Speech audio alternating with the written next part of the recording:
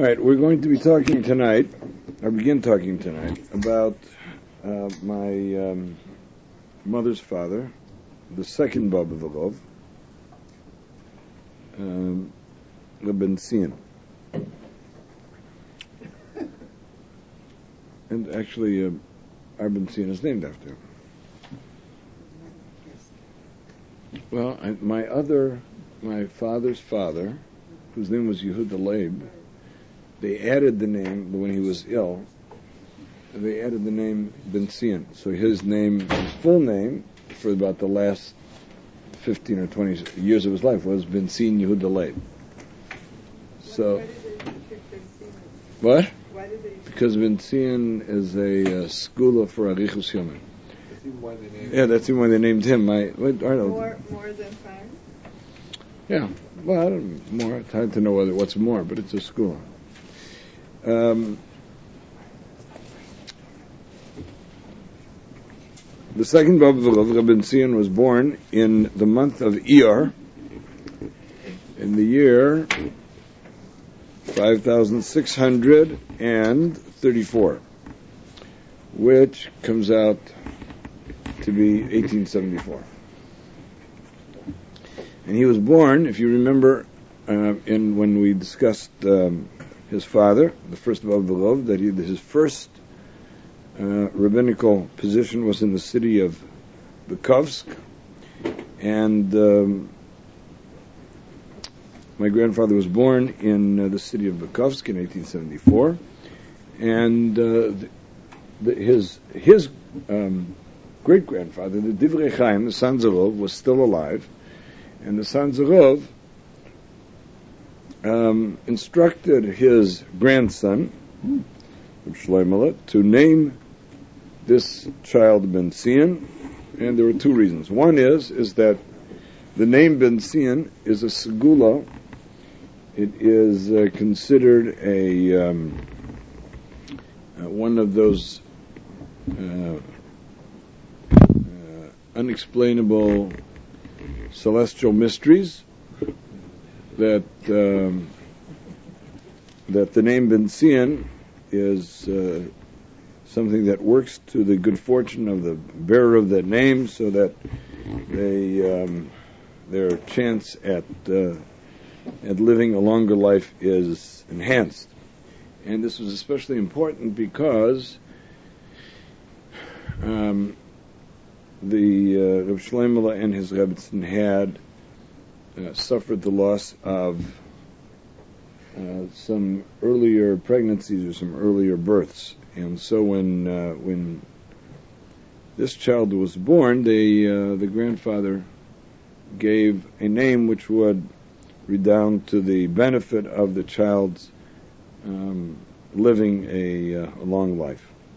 He also, in a letter of bracha to his grandson upon the birth of this great-grandchild, indicated that one of the reasons that he was partial to the name of Ben Zion is because he prayed that in the days of this child, that Klal Yisrael would merit finding its redemption and its return to Zion. So, and if you'll remember, in the course of describing the life of the first Baba V'Lov, Reb Shloimeh, I noted that the fire that consumed everything, all of his belongings and his precious heirloom items that he had from all of his forebears and his and the many of the manuscripts. In that fire was this letter of bracha that he had received from the Divrei Chaim upon the birth of his son, Ben Zion. And it was the only letter that survived the blaze, and even this letter was entirely burnt around and around, but the body of the letter was intact. It was the only thing that made it through this terrible fire.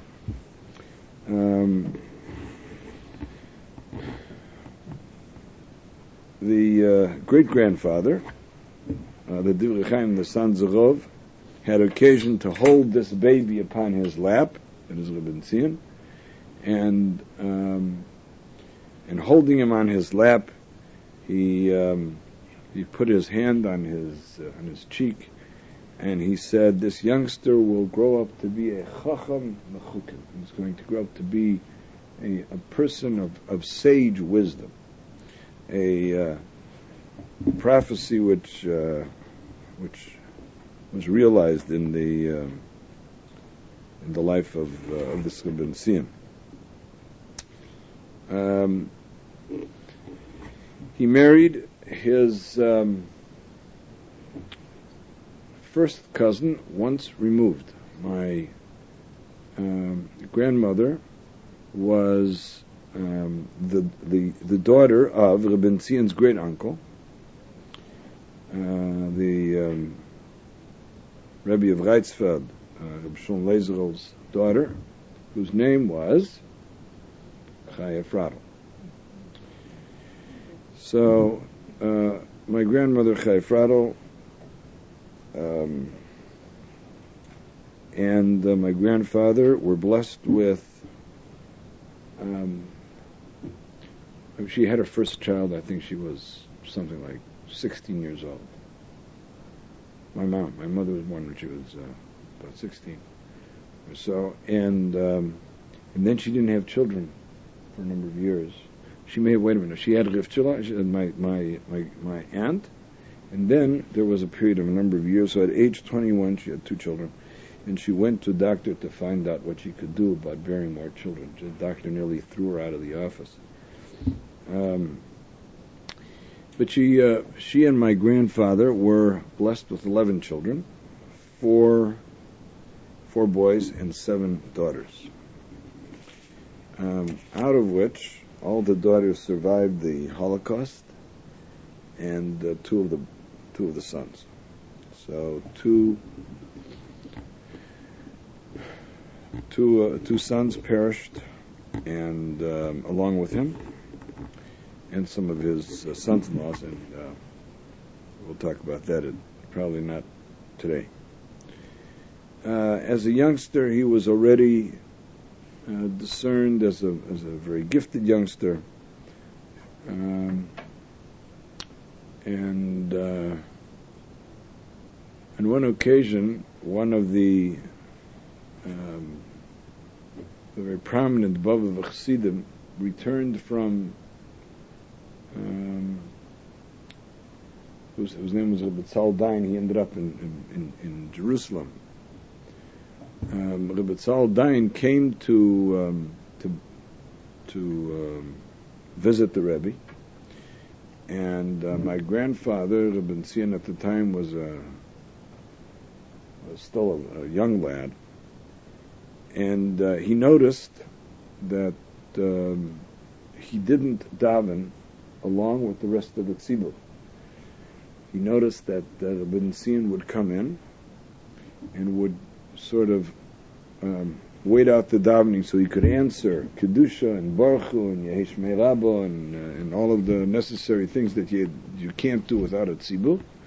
And then he would go into a room and seclude himself, and he would daven there for hours and hours, well after the noon hour.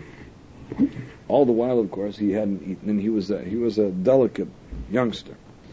So after noticing this for a number of days, Rebbe Tzal Dayan went into my great-grandfather, to Shlomo, and said to him,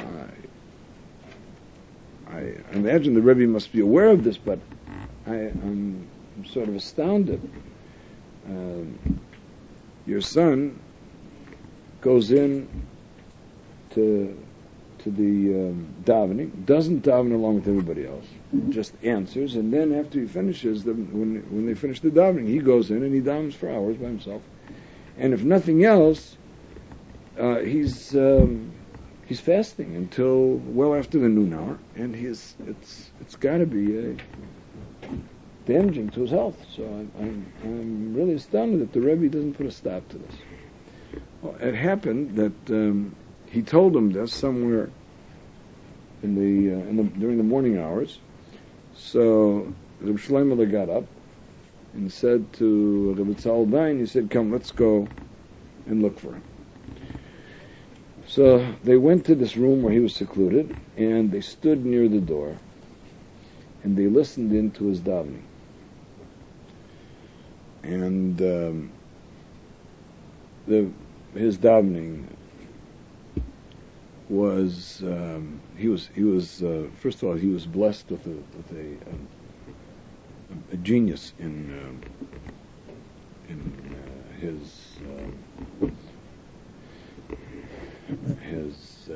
the sweetness of his davening, the sweetness of his music. He ended up, he was a composer of hundreds of melodies which continue to be sung today throughout the world. But even at that very early age, his davening was so heartfelt that as they stood there, they just stood, the two of them stood there transfixed. And after about 20 minutes or so, Reb Shlomo took the hand of Reb Tzal Dayan, and he said to him, Reb Tzal, he says, any Jew, he said, who can daven in such with such yearning, such longing, and in such a heartfelt way, he said, it's really, it would be inappropriate for anyone to try to stop that kind of a tefillah. And Reb Tzal Dayan could not help but agree that this was was not something that he wanted to tamper with. Kind of an interesting episode, which sort of instructive, really, in a rather bleak way, but instructive. Reb Shlomo, as you remember, I told you that the first Baba was suffered from a variety of ailments, most prominent amongst which was a very weak heart. And anyway, the doctors had advised him that it would be good for him to go swimming. Well, not too far from Bobov, there was a river called the River Biala River, and on one occasion, when Reb Shlomo went to this river to bathe, there was a place there where he could go in where nobody was around. So as he was about to leave Bobov, he took my grandfather, Reb Zion, and my grandfather's brother-in-law, Reb Chaim Yankiv Teitelbaum, who was married to Reb Zion's sister. So he took his son-in-law and his son along with him to the river. Just as they were about to leave, Reb Leibish Dayan arrived. So Leibish Dayan arrived and gave Reb Shlomo Kvittel with a request that he give a bracha for somebody who was sick. Reb Shlomo replied that he had already taken care of this particular sick person, and he said to Reb Leibish, he said, you know what, drive along with us come along with us to the river. So they made their way to the river.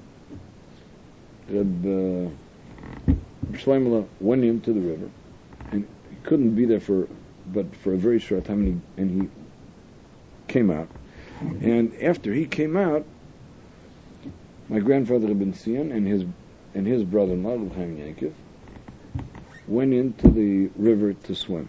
Now the fact is that they didn't know how to swim, and this was a very strong river.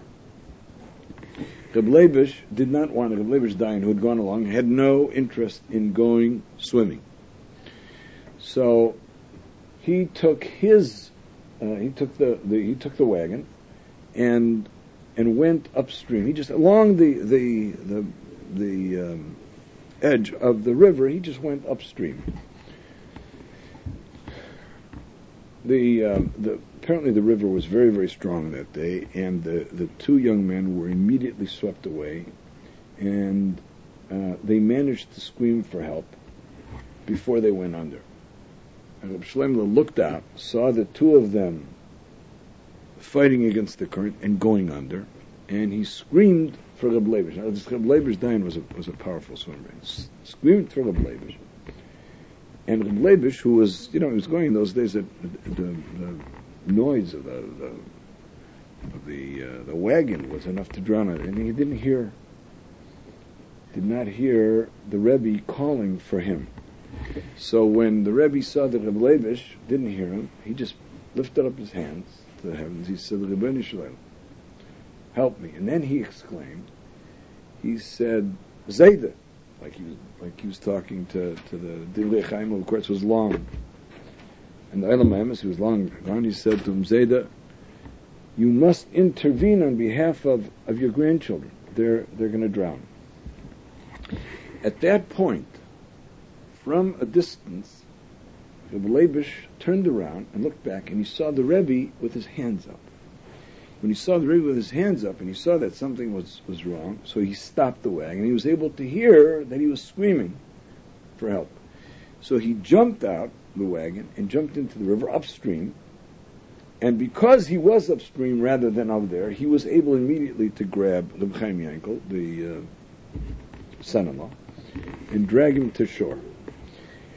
He had already swallowed a lot of water, and Reb Leibish was exhausted from fighting him to bring him in, and what's more, his clothes were sopping, and he couldn't swim anymore. So he pleaded with my grandfather to pull off his clothes, and they managed to pull off almost everything. They couldn't pull off one boot. They couldn't pull off; it was like stuck.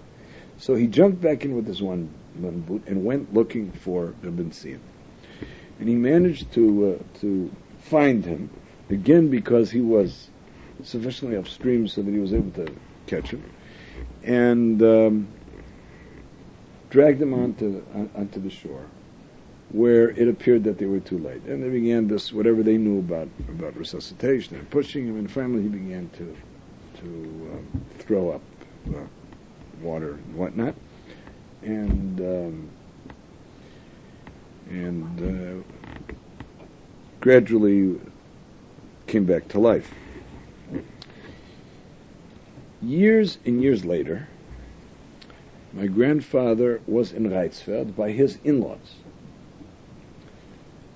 Now, his mother-in-law, just to confuse you, his mother-in-law was a sister of my grandfather, of my father's father.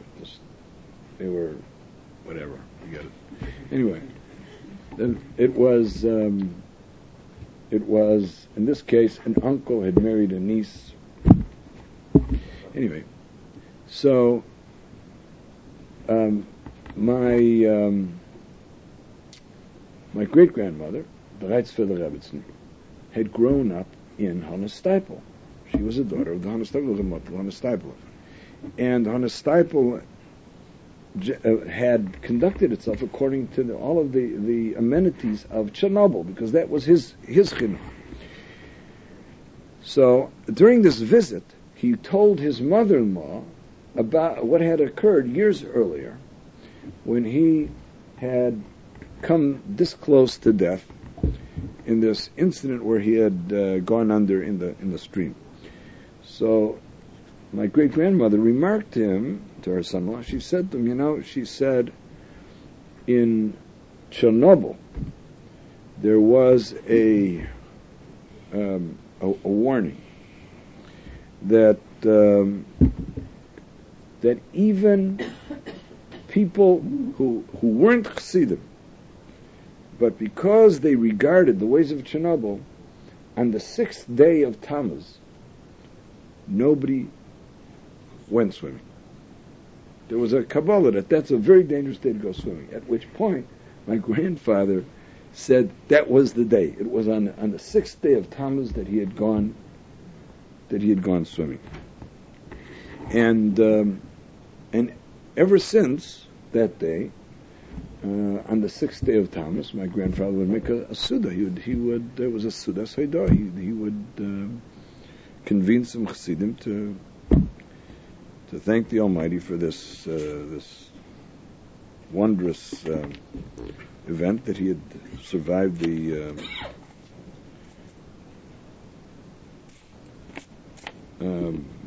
this brush with death.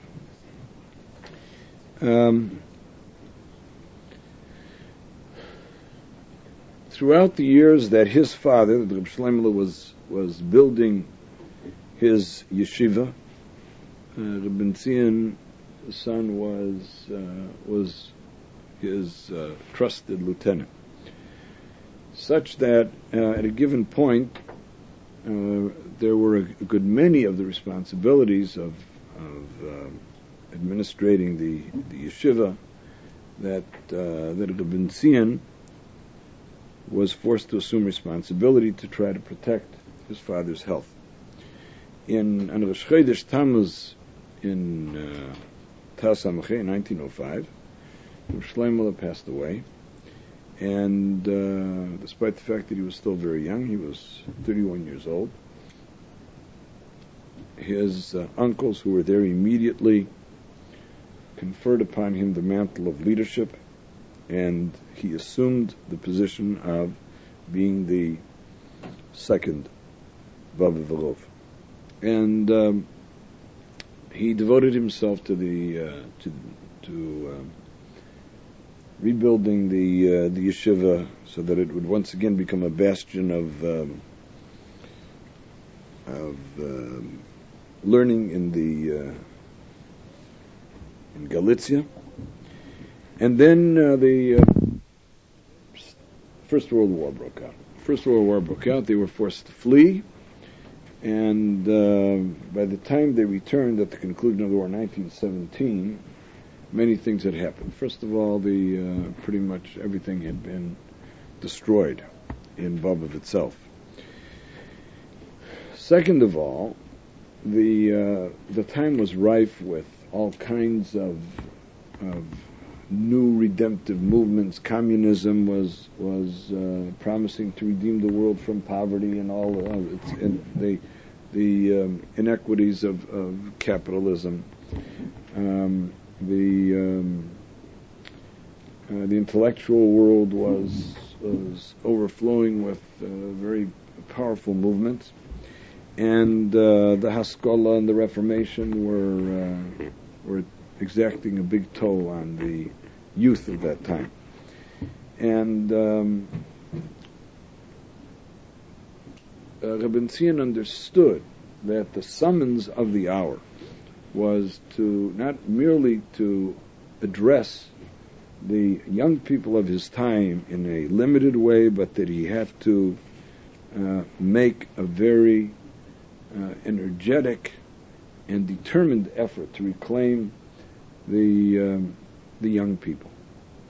So he began what in its time was an unprecedented crusade, a campaign to recapture the youth. He himself was an extremely discerning, very very wise, brilliant man.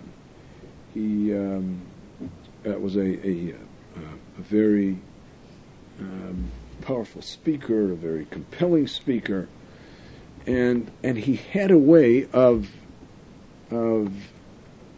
discerning what young people needed to hear. And so wherever he went, his first concern was trying to restore young people to their heritage. The young people would come to him with their questions, and he knew where they were coming from, and he knew what the questions were really all about, and he was able consistently to disarm them and to quicken their curiosity about their background. And so he really became kind of a kiruv worker of sorts in his time, because there were many young people who he brought back to Yiddishkeit. The Bel Zerov,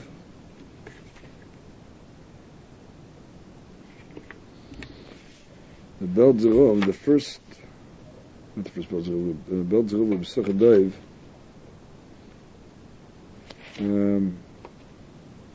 once exclaimed, "I am envious of Rabbi Zion of Bobov, who has the wherewithal to purify the souls of all of these hundreds and thousands of young Jews." His son, the previous Belzer of Barala, once exclaimed in Yiddish, he said, "Was hat gekont in Chinuch, hat keiner nicht gekont." He once said what he was able to do in reaching young people, no one else was able to do. He was masterful in that role. And there are really countless stories about how he reached out to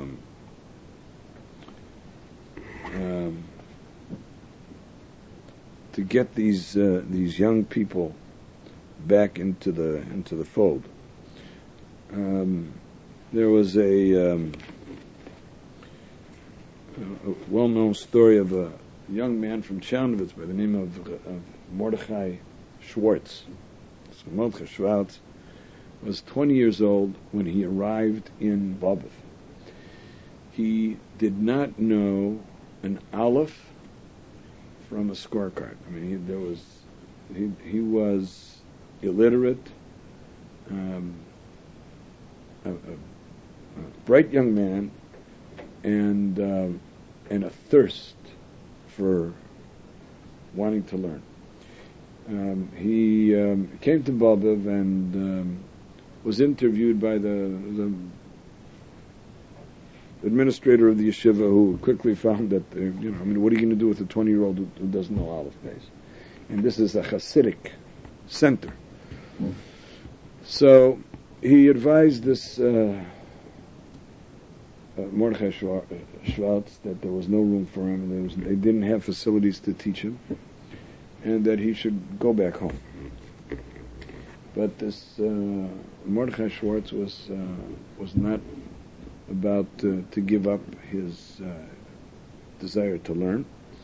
So he said that he told the administrators of the yeshiva that even if they weren't going to teach him, that he was going to stay there because he was going to find a way. So they took him in to see my grandfather, to Rabbi Zion, who listened to his plight. And when he finished, the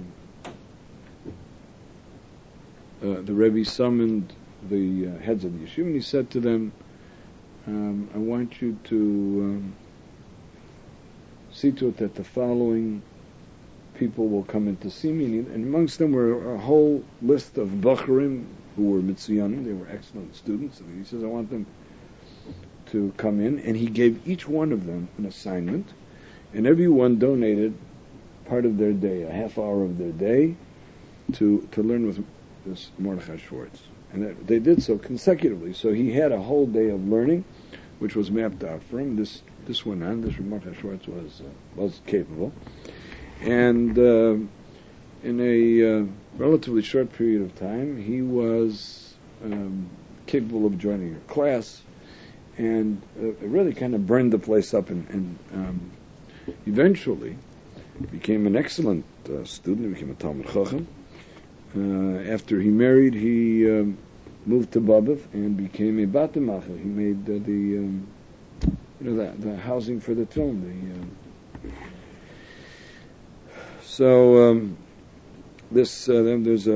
I'll share with you an interesting incident in the life of this Mordechai Schwartz next time.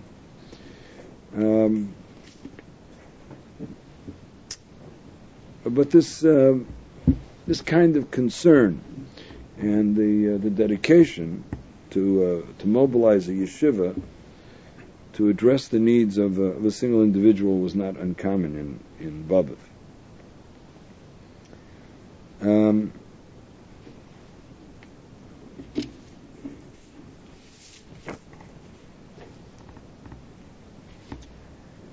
His preoccupation with young people drew some critical remarks from certain circles of Chassidim who felt that that he was out to create a large Chassidus by kind of enlisting, by registering these young Talmidim. And they saw something of a departure in the sense that that Chassidus was a kind of thing that well-established Balabatim who already had homes and families, this was their thing, but the young Bachrim were kind of not the object of the Rabbeim up until that time.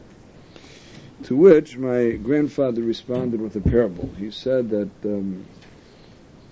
there was a general who had fought in many battles and had distinguished himself as one of the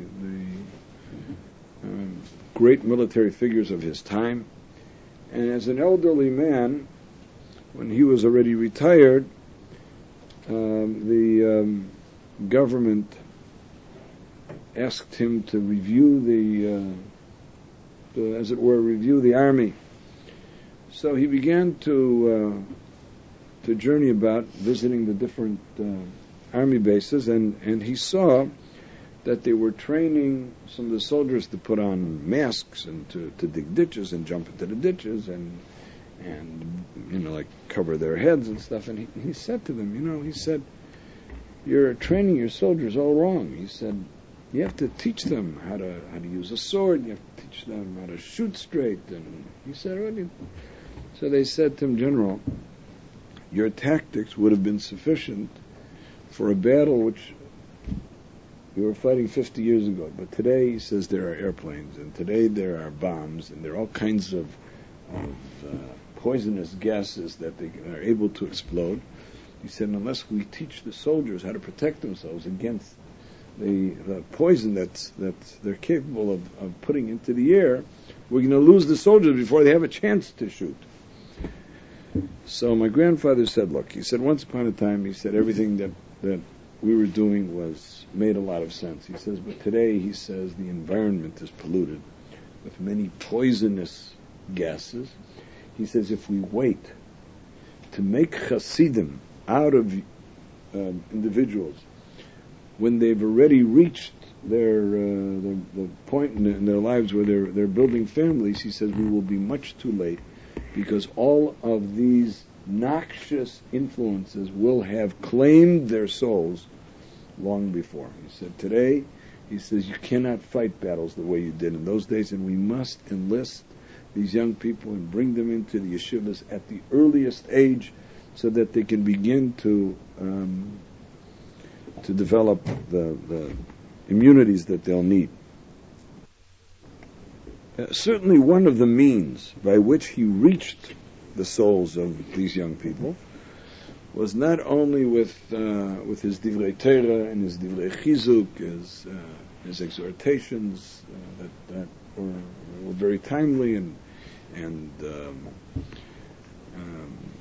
were able to fortify these young people against the different influences of the time that would have or could have distracted them from their learning and taken them to other pastures. But being a very gifted composer, he was also able to provide an outlet, an expression for these young people that infused them with a certain spirituality, which came out of his musical compositions.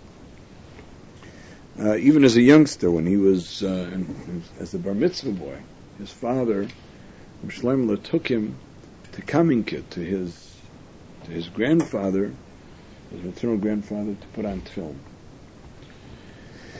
So they passed through Belz, and they went into the Mitla Belzer Rov to Rabbi Sheila Belzer. This is a youngster, 13 years old. It was in the middle of the week, and the Belzer Rov told this Rebbitzin that they had some very choshev guests, and that he would appreciate if she could make a very special seuda for the guests. And he asked that she make a kugel. And when she said, "What is a kugel doing in the middle of the week?" he said, The Bab of the Rov is a great tzaddik, and the Zohar says that a great tzaddik is b'vchinas Shabbos. They're considered, just as the Shabbos is a very special day amongst the common days of the week. So a great tzaddik stands out as a Shabbos amongst men. That he's b'vchinas Shabbos. So when Shabbos comes to the community, even if it's the middle of the week, you got to make a kugel. So they sat at the meal, and during the course of the meal, Reb Shila Belzer got up, walked out, and said to his Rebbetzin, I want you to listen very carefully by the door. I'm going to ask this little boy to sing. So he asked Reb Enzian to sing Shir HaMaalos at the conclusion of the meal. Turned out later on that this was one of his first musical compositions, but it was a song which had apparently left its mark in the court of Belz. In any event, these nigunim and nigina in general in Bobov has certainly occupies a place of a particular prominence, because it does happen to be a very soulful way of celebrating the special occasions, whether it's Shabbos or Yom Tov or what have you. And the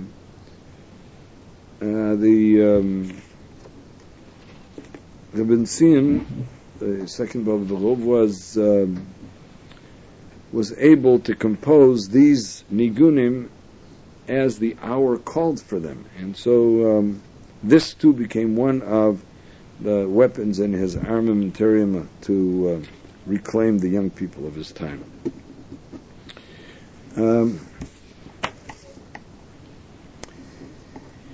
He had a passion for truth, which he imparted to his Talmidim and his Hasidim. He could not bear people who postured, people who were arrogant, people who were haughty. Many of his drashos warned against the evils of arrogance and how important it was to be able to see oneself in the proper perspective.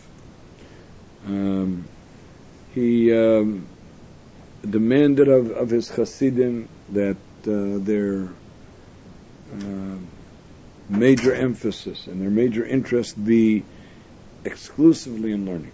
And the yeshivas of Bobov were known not only for the fact that the lion's share of everything that took place there was in learning in Shulchan Aruch and Gemara, but that the Rebbe was not very fond of pilpul. These elaborate Talmudic dissertations, which however exciting they would be, but they took people away from addressing the nuts and bolts of mastering the Talmud. So he was someone who insisted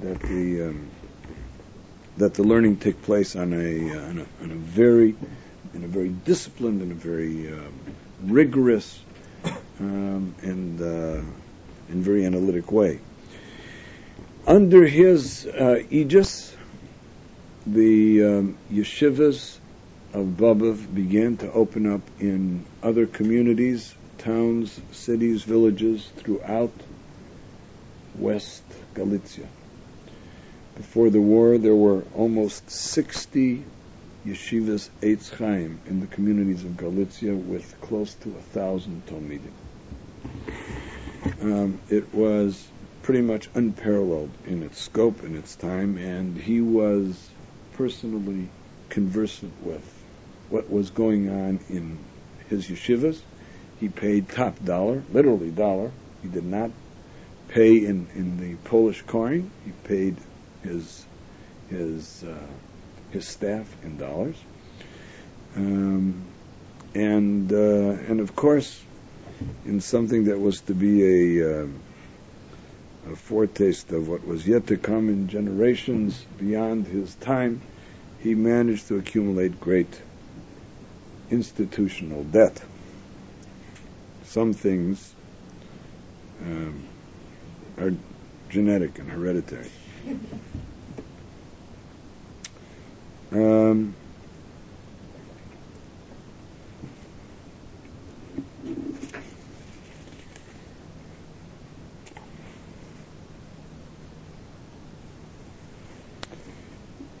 In 1932, when he reached the, let's see if that figures out, does that calculate out? 1974 would be 26 and 32, right. At the age of 58, he abruptly announced to his family and Chassidim that he was moving. And he picked himself up without explanation. You have to realize his father passed away at age 58.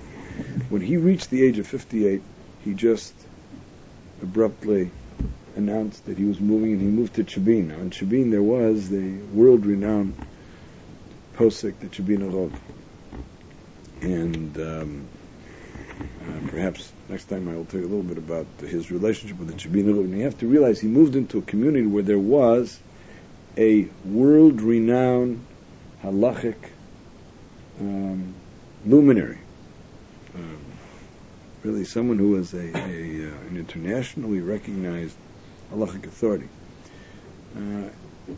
But my grandfather was really a masterful diplomat. Created a relationship with him of such reciprocity and mutual respect that it really became a kind of a paragon for others to emulate. He was there for 5 years, and then just as abruptly decided to move back to Bobov, and moved back to Bobov in 1937, a number of years before the Second World War broke out.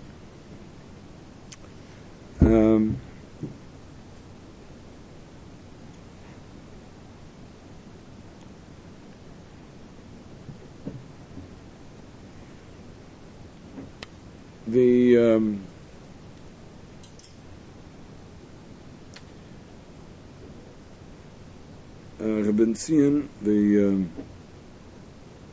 second Bab of Arov, despite his enormous responsibilities, managed to make time to meet with virtually each one of his Chassidim and his Talmidim. He would schedule them for personal appointments. Invariably, after spending whatever amount of time with them, these Talmidim Chassidim would emerge, their faces streaked with tears. He had managed to help them come to grips with some of the problems that were their soul problems, their problems that they had, which were involved with their personal integrity, and he was a paternal figure. He had a tremendous ability to win the trust and the confidence of his Chassidim, so that they in fact looked at him as a loving parent, and he really did serve to many of them in precisely that function, that role.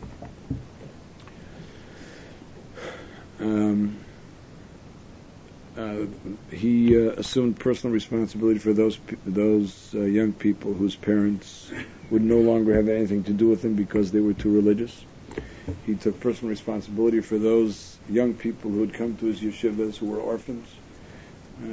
He married them off. He provided for them. He constantly monitored their well-being. He was really not only a teacher and a rebbe, but he was a parent. And the Chassidim remembered him and related to him with a very special kind of an affection. One of his, I'd like to tell you a number of incidents before we close here tonight. And there were, by the way, numerous incidents which made him, or which demonstrated that he was very much part of the fabric of this long line of people who had connections in higher spheres than the ones that we are generally conversant with. But many of his meisim, many of the wondrous events were really events that were a product of his wisdom, of the fact that he was a very sage person. For example, there was a fellow, a chassid. This was during the period of time when my grandfather was in Chibin. So there was a city called Ksheshovitz. So there was a fellow who came from Ksheshovitz who poured his heart out to the Rebbe, came to the Rebbe, and here was the thing. There was the fellow who was appointed to collect taxes in the city was a rabid anti-Semite, and was constantly looking to cause trouble for the Jews. And he came in. This Jew had some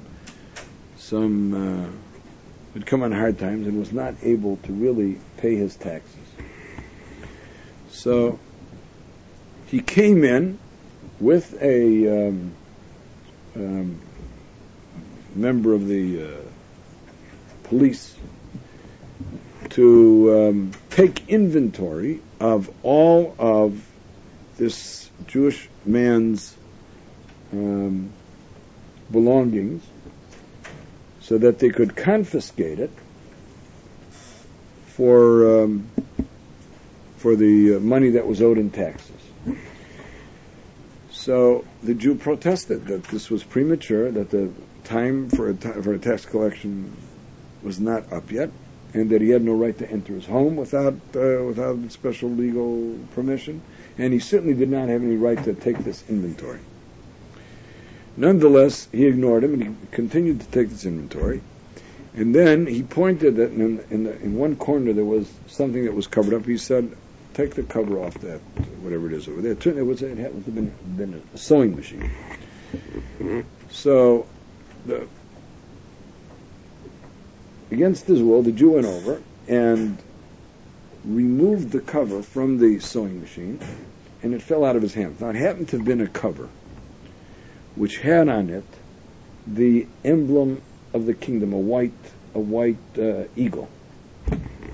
It slipped out of his hands, and in his desperation to try to pick it up, he ended up stepping on it.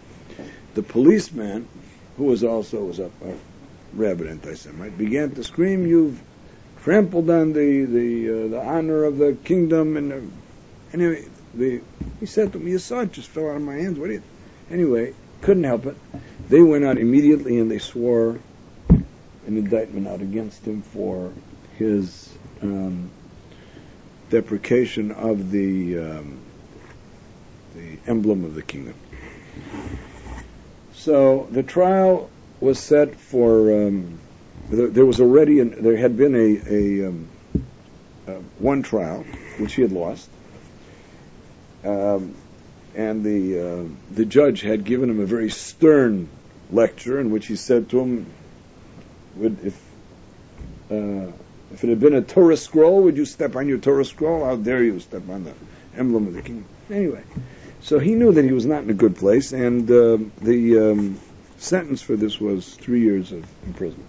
So he came to Bobov, and he poured his heart out. So my grandfather gave him his blessing, and the man left. He comforted him, he strengthened him, the man left. And a few minutes after he left, the Rebbe sent the Gabbai to bring him back. Came back, he said to him, look, here's what I want you to do. He said, I want you to take into the trial, when you go into trial, take with you a box of matches.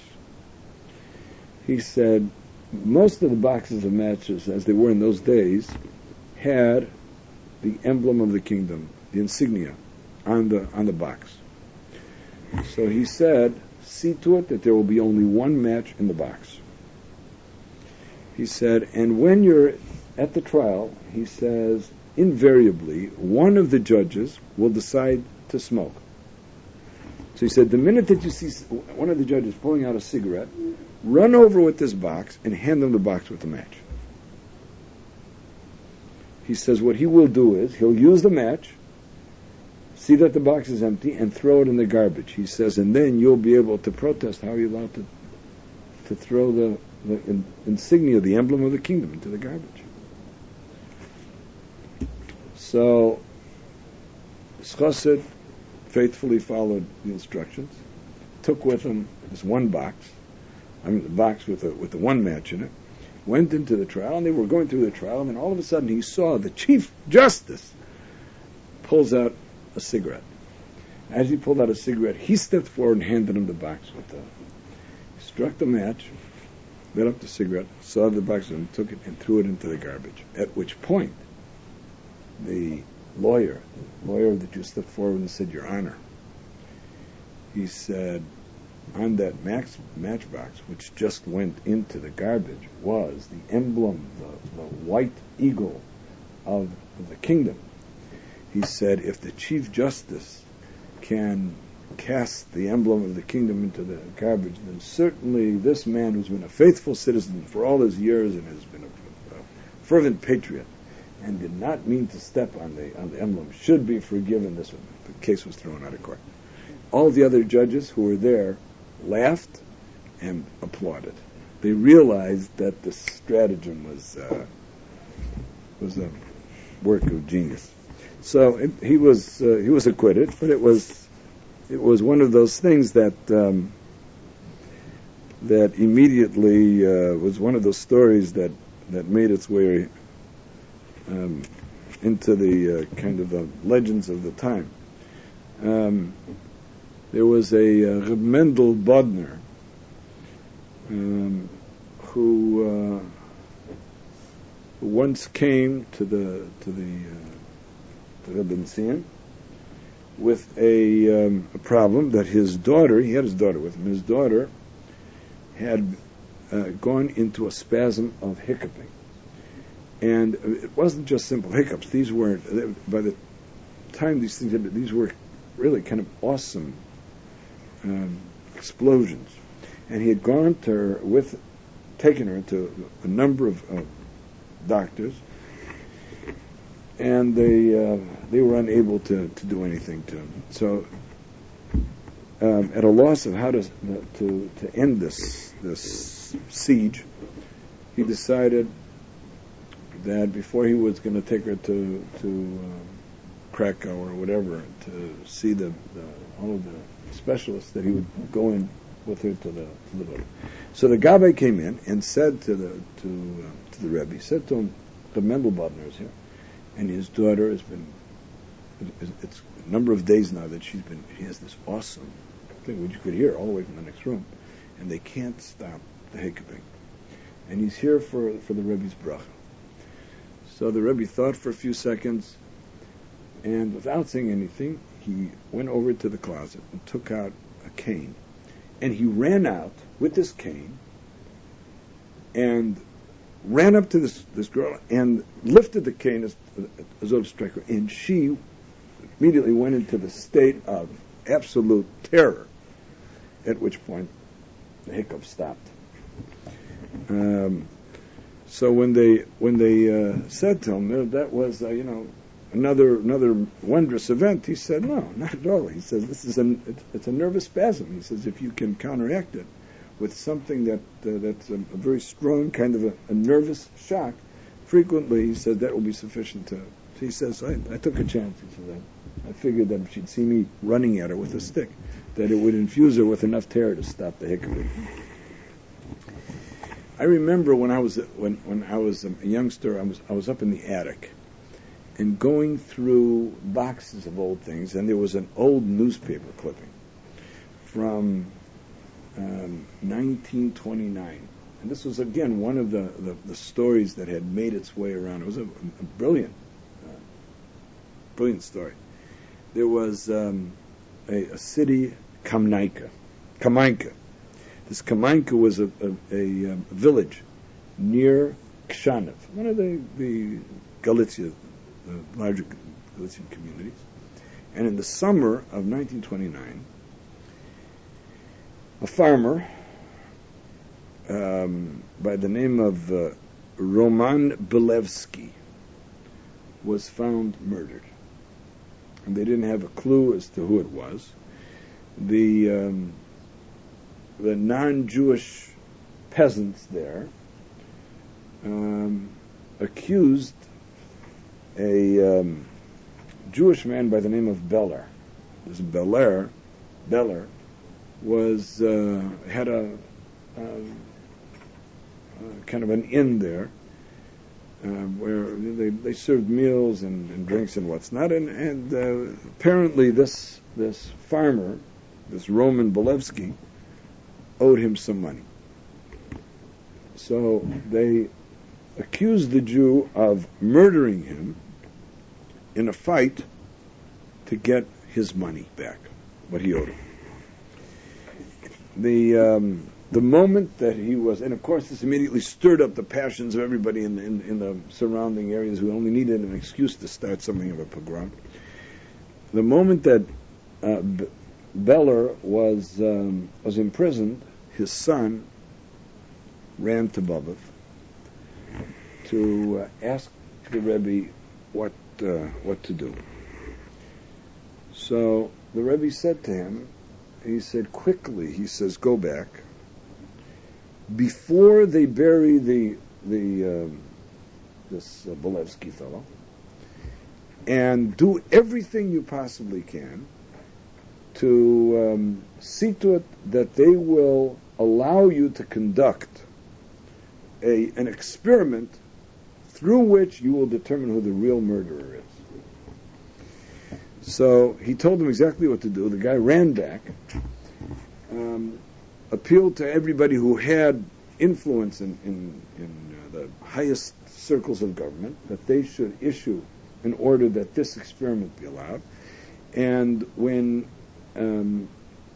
the powers that be were advised that this advice, this counsel had come from the Rebbe of Bobov, his reputation at the time was one of that was widely revered.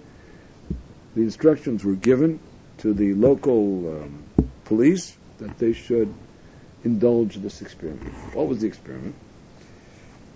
During the visit of the son to Bobov, my grandfather asked him if he had any idea who really might have killed him, and he said that this farmer, Belevsky, had 3 bitter enemies amongst the non-Jewish peasants of the area, and any one of them hated him enough to have murdered him. So he said, go back and arrange for these 3 people, plus Beller, plus your father, to be in the room with the body of the victim of this murdered victim, and advise them that a special prayer has been recited which will help determine the identity of the murderer. And what they're to do is that each one is to march up to the dead person, they're to take his hand and shake it, when they come to the real murderer, the dead person will not let go of his hand. So they come into the room, and the chief of police lines them up, and there's the guy who the harug is lying there, and he says, special prayer has been recited by the great Rabbi Ababov, and now each one of you is to march up and take his hand. The real murderer will not be able to release his hand, because the victim will hold on to his hand and will not release his grip on it. First one to march up was Beller. Beller took his hand, shook it vigorously, walked away. Next guy walked up. Same. Then there was one of these guys. His name was Yosef Polnick. This Yosef Polnick walked up, stopped, and became hysterical. He began to scream, "He will take vengeance on me," and he refused to shake his hands, and he confessed to the crime. So I remember reading this story in this yellowed newspaper, which had captured this at the time, because it was one of those famous stories that had crossed the ocean. It was one of those things that had made its way throughout the Jewish world, and was yet another one of those stories which amplified the reputation that the Baba V'Rov had as one of the wise sages of Israel. Everybody recognized what a brilliant stratagem. So it had nothing at all to do with miracles. It was the knowledge of what these peasant folk were all about, and their superstitions, and that if you just dramatize it appropriately, that you can get them to betray where it's really at. So next time we will talk a little bit more about the Baal Varov. We will talk a little bit about his experiences during the Second World War and his death. And I hope to be able to also share with you some Divrei Torah, which, in deference to the fact that we have not done any of the Divrei Torah of the first Baal Varov, there are numerous commentaries by the second Baal Varov, in which half of the Torah is a commentary by his father. So we'll take some of those, so you'll be able to see that, in a certain sense, the way the two of them approached their learned commentary on Torah. And then I'll tell you some more stories.